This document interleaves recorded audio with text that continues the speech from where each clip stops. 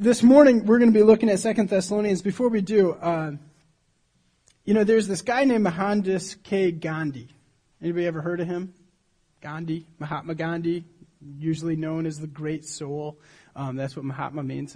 Mohandas K. Gandhi, he's a Hindu, never converted to Christianity, sadly. But he probably studied the New Testament a lot more than most Christians. Woke up every morning between 2 and 3 to read the New Testament and study the life of Jesus. Really interesting. A Hindu who studied the life of Christ, right?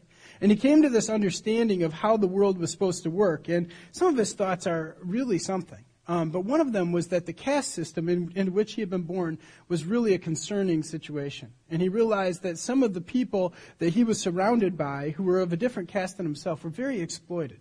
And he came to understand that these people, some of them known as untouchables, which was the lowest known caste in his time, that was the class in society in which they found themselves, they were tremendously held down by other people. And he felt the need to speak out about that. And as he was thinking about how to reframe the imagination of the people that he was surrounded by, he came to the realization that he was going to have to change these people's names. To be an untouchable is not a blessing, right?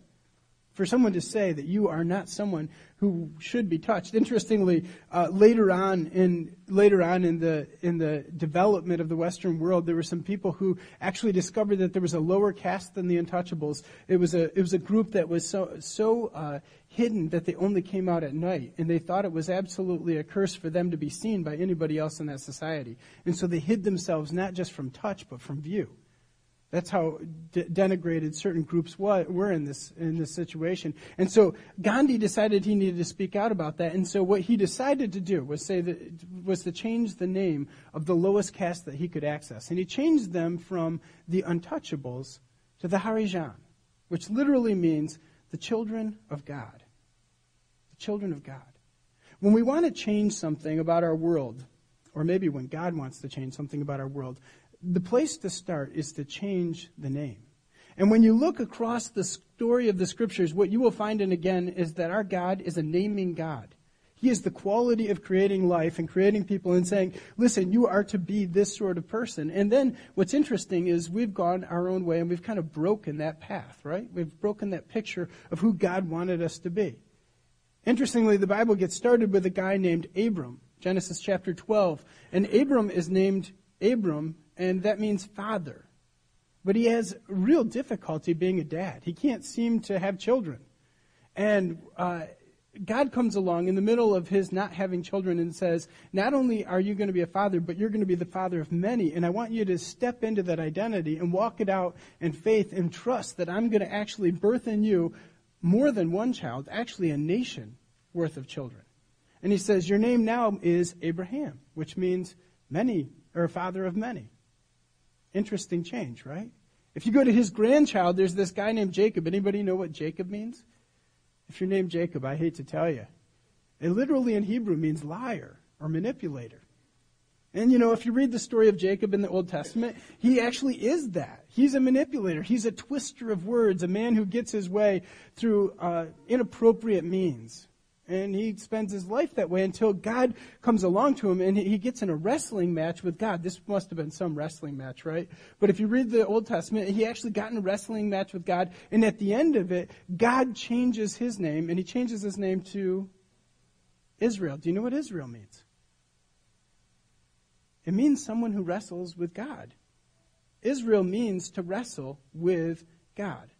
Now, here's the thing. When God names people, it's interesting. He doesn't just mean to change their name to something they can be called by. It's not just a handle on a CB radio. It's actually something much, much more. It's actually a valuable tool in understanding what that person is called to be. And the whole history of the Bible then from Israel getting his name, from Jacob turning to Israel, from then on, it's almost as if the whole Old Testament reads from the standpoint of these people who are wrestling with God. All of his descendants, again and again, metaphorically wrestling with God. The naming of people is powerful, and God does it, and he says, this is going to be our history. And what's interesting is God doesn't give up on those people. He keeps wrestling, and so do they. And he wrestles them right to the foot of the cross, right?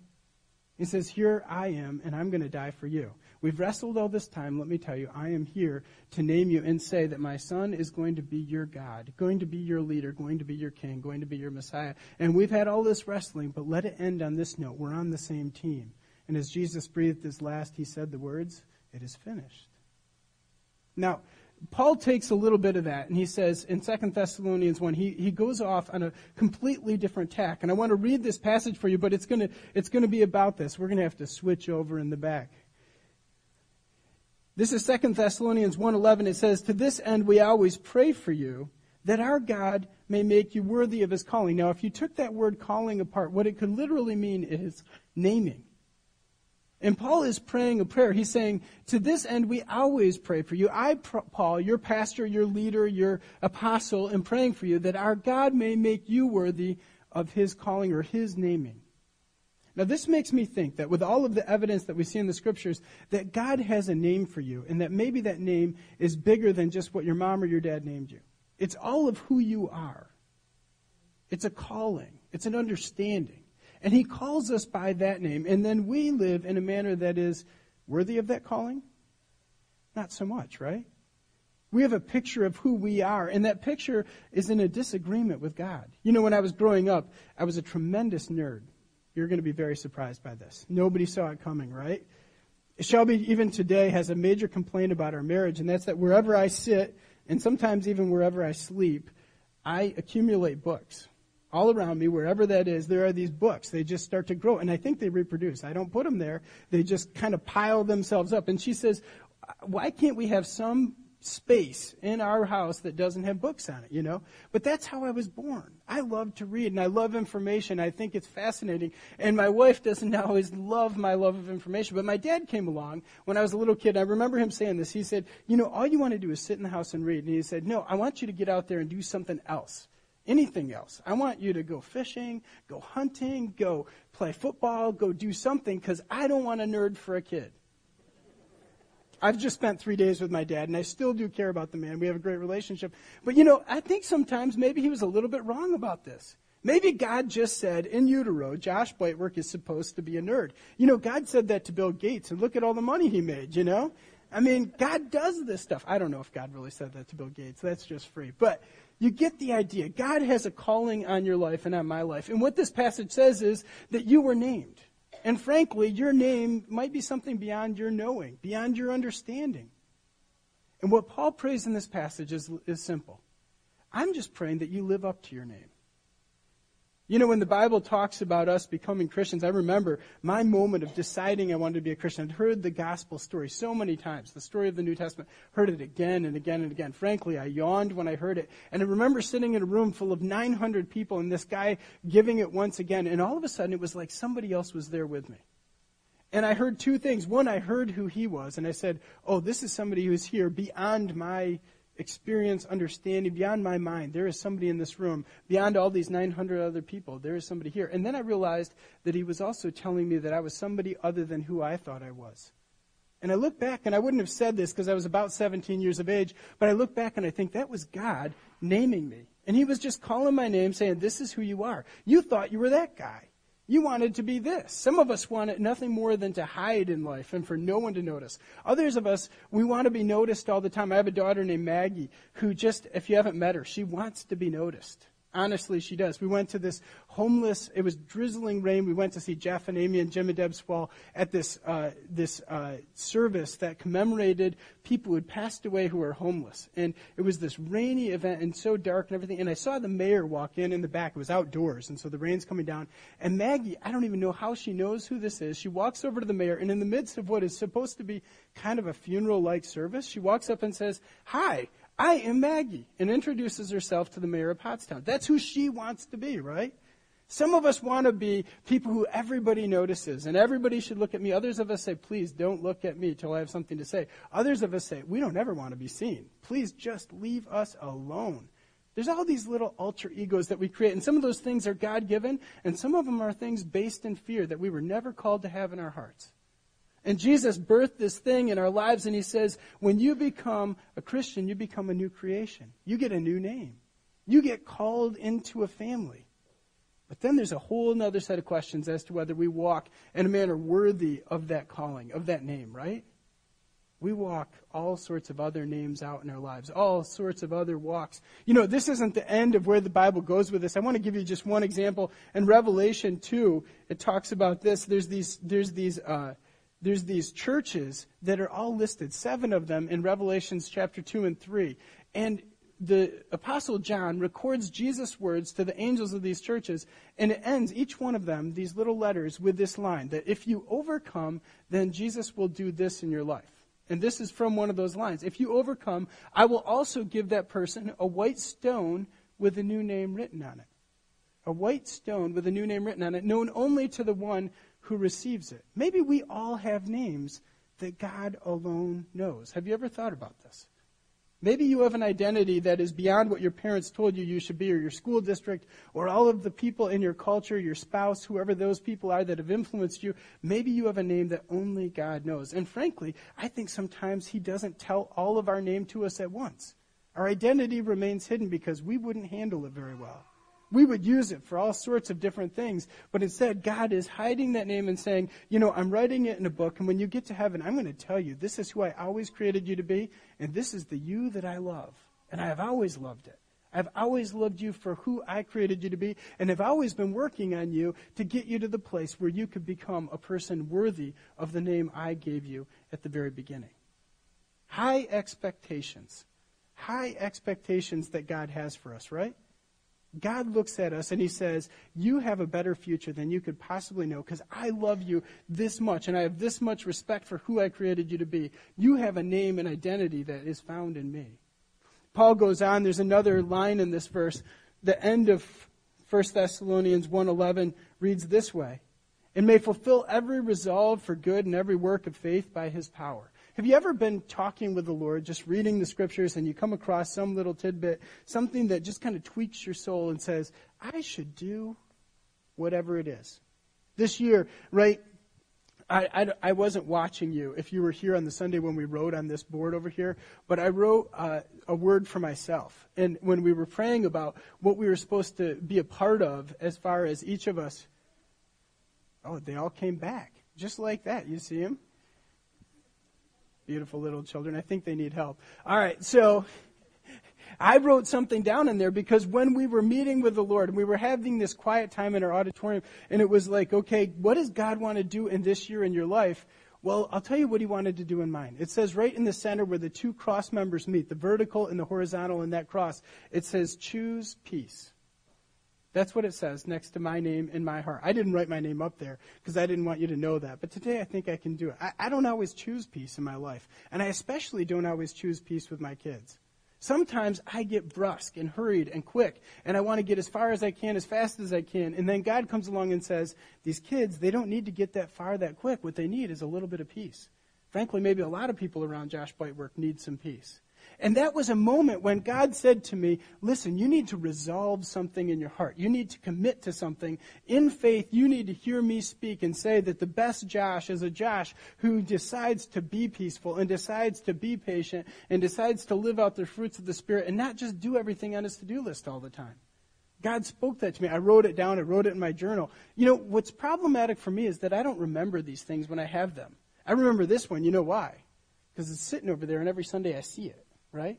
It's a little bit of a monument to myself saying, Josh, you're a mess. You need to get fixed. That's what it is right there. And the center of the cross is a little statement. You never read it that way. But what that says is one of your pastors, not all of them, you've got some good ones, but this one is a broken mess, right? And we need to resolve in our heart that when we listen to God and He starts to put something in front of us like that, we need to write it down. We need to put a monument in place. We need to do something. I don't know what it is for you. Something that says, God is calling my name, and He is saying this thing is in between me becoming who I'm supposed to be, the me that God created me to be, and where I'm at. And I need to step into this thing in a new way. I'm hearing you, Lord. In faith, you're speaking to me. You're talking to me, and I need to hand it to you and say, oh, Lord God, please create a better Josh Bitework out of this mess.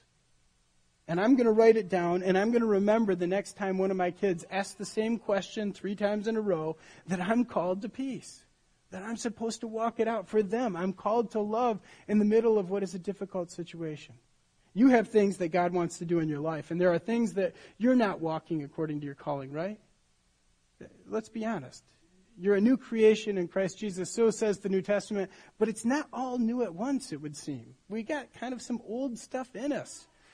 And what Paul writes in this passage is, I'm praying for you, and I'm praying that you would walk in a manner worthy of your calling. I'm praying that you would live up to your name. I'm praying that you would be resolved for the good and for every work of faith by his power. God wants to work in you, but there's a question about whether you're going to take all that power and you're going to let it work in your life. About 200 years ago, there was a guy by the name of Herman. I just like people with that name, you know. I have a friend named Herman, and this is this guy named Herman Oldshausen. He is German. And he wrote about this passage. And of all the things that I read about it this week, this just kind of struck me. It said, this was his commentary on 2 Thessalonians 1:11, may God fill you with all that good that is pleasing to him. In other words, there is all this good in God, and he hands us a name and an identity, and it is good because he loves us and he created us to be his children, and yet we choose the not good, and then the choice of being resolved and stepping into faith and listening to God about what he wants to do in our lives is the choice to let him pour that goodness back into us. You know, I think a lot of times I walk around with one of those things you strain out the water from macaroni after you boil it. I'm good at making macaroni and cheese, you know what I'm saying? I boil it, and when you get done, you got to pour it in that pan, and what happens? The macaroni stays in the pot or whatever it is, and then the water strains out through the bottom, right? I think I'm pretty good at this. God's goodness pours into me, and I say, I'm just going to forget about it and let it water the ground around me. I'm not going to store it up and go, oh, this is the goodness of God poured out for Josh Blightwork. He loved me enough to step in and tell me that he wanted me to be a different person, that he created me to be this unique individual and to step into this stuff. And I would rather imitate other things and be afraid and be going, I'm a little weird when God gets a hold of my life. And instead he's saying, no, walk it out in faith and let the goodness of my spirit pour it into your existence. There's somebody out there amening. Can you hear them? You know, it's really beautiful. I love that.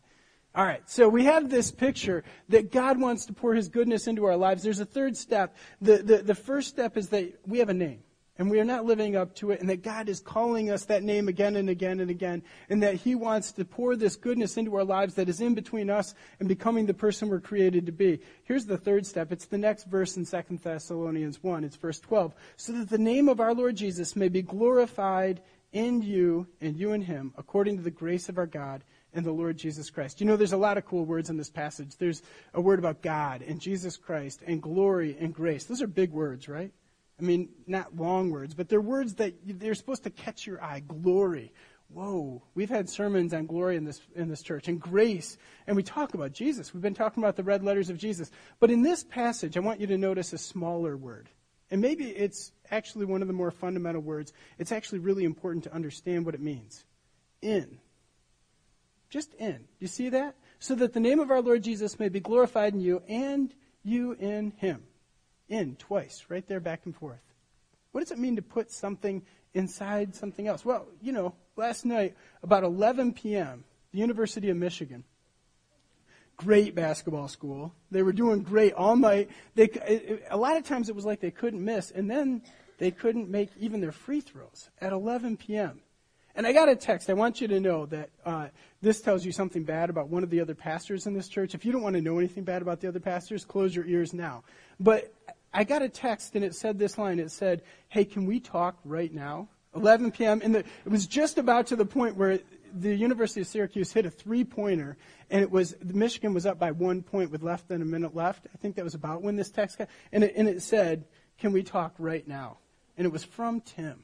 And I'm going, oh no, what crisis has hit our church that I've got to interrupt a Final Four basketball game with my favorite team. They haven't been in the Final Fours, and you know how long this is? 20 years. 20 years of a drought, and I'm here. And then it said LOL. And he was just messing with me. He just did that. Well, you know, we know what it means to put a basketball inside a basket. We have a Tupperware cupboard, and all of our Tupperware is supposed to stack. Often we don't take the time to stack it, and it just, open that cupboard and the whole thing comes out. But you're supposed to stack Tupperware. That's the beauty of Tupperware, is it actually fits inside itself. Well, there's something else that this word means. That's the way it used to mean. But this guy named Jesus got a hold of it. And he actually changed the meaning of the word. This is true. Other writers in the New Testament era didn't use this word the way the New Testament writers did, and it all started with Jesus. He actually changed what this word meant. And it's as though you ever hear a pastor make up a word in the middle of a sermon. Jesus was actually teaching, and he used this word differently than anybody else had ever used it. He said it this way, and it's in John chapter 15. He said, "Remain in me." And what he meant is completely different than a basket going into a hoop or a Tupperware bowl fitting into a larger bowl. What he meant in this moment was something of a connection. A life-giving conduit going two ways where two people connected. And the two people were not just two human beings. The two people were God above and people like you and me below. And he said this line, "Remain in me as I also remain in you." The old word for it in the King James Version was abide in me. No branch can bear fruit by itself. It must remain in the vine.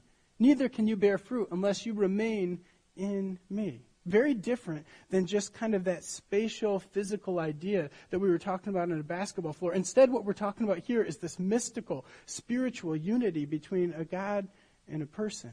And he says, I want to be there with you. I want to be connected with you. I want to change you to be what your name has always intended you to be. I named you, and I love you, and I am sitting here speaking little words into your life that say you're supposed to be somebody different, and I love the person you're supposed to be, and I'm going to get you there, and I'm going to stick with it. But the question is, are we going to remain in him?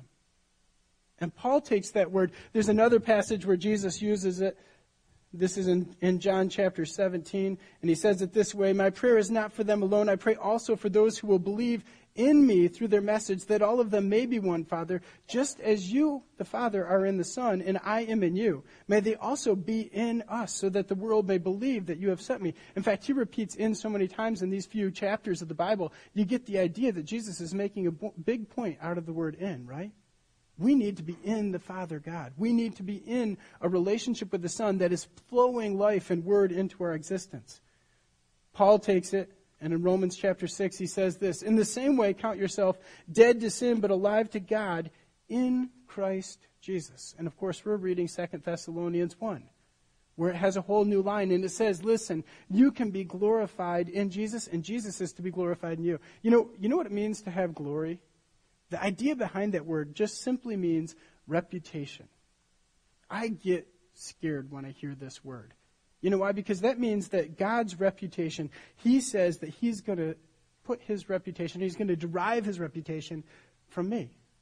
What people know about God, they see in me. You've seen me a lot, right? Some of you have seen me at other moments than my best. If what you know about God was completely dependent on what you know about Josh Blightwork, where would you be? It's a little concerning, isn't it? This passage literally says that we are God's reputation. We are the people that give God who he is. In the mind of other people, we give the communication to other people about who God is. To this end, we always pray for you that our God may make you worthy of his calling and may fulfill every resolve for good and every work of faith by his power, so that the name of our Lord Jesus may be glorified in you and you in him, according to the grace of our God and the Lord Jesus Christ. God has a name for you. And God has a plan for you. And that plan has to do with people being other than what we naturally are. And he wants to pour his power into our lives. And third, there is this final goal where we get to be the reputation of God. And where people look at us and they say, you know what? Maybe God is good. Because he's pouring all that goodness into that guy over there. I can trust God. Wouldn't that be nice if that's what he said about us? This whole plan behind it lies a single word. And we need to talk about this little final word. It says it right on the screen. According to the grace of our God and the Lord Jesus Christ. What is grace? What is grace? Undeserved favor. That's the theological version. You know, literal Greek, it just means to like something. It means to like something.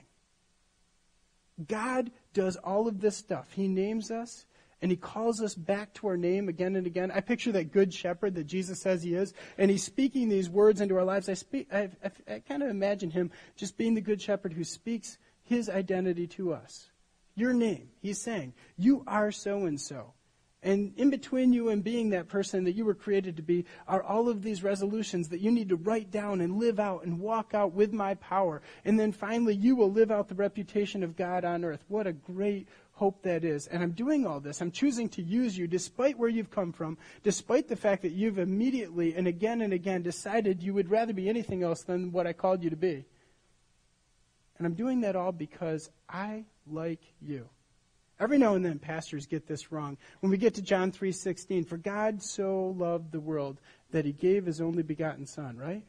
Every now and then, preachers sound like, for God so judged the world that he gave us his only Son.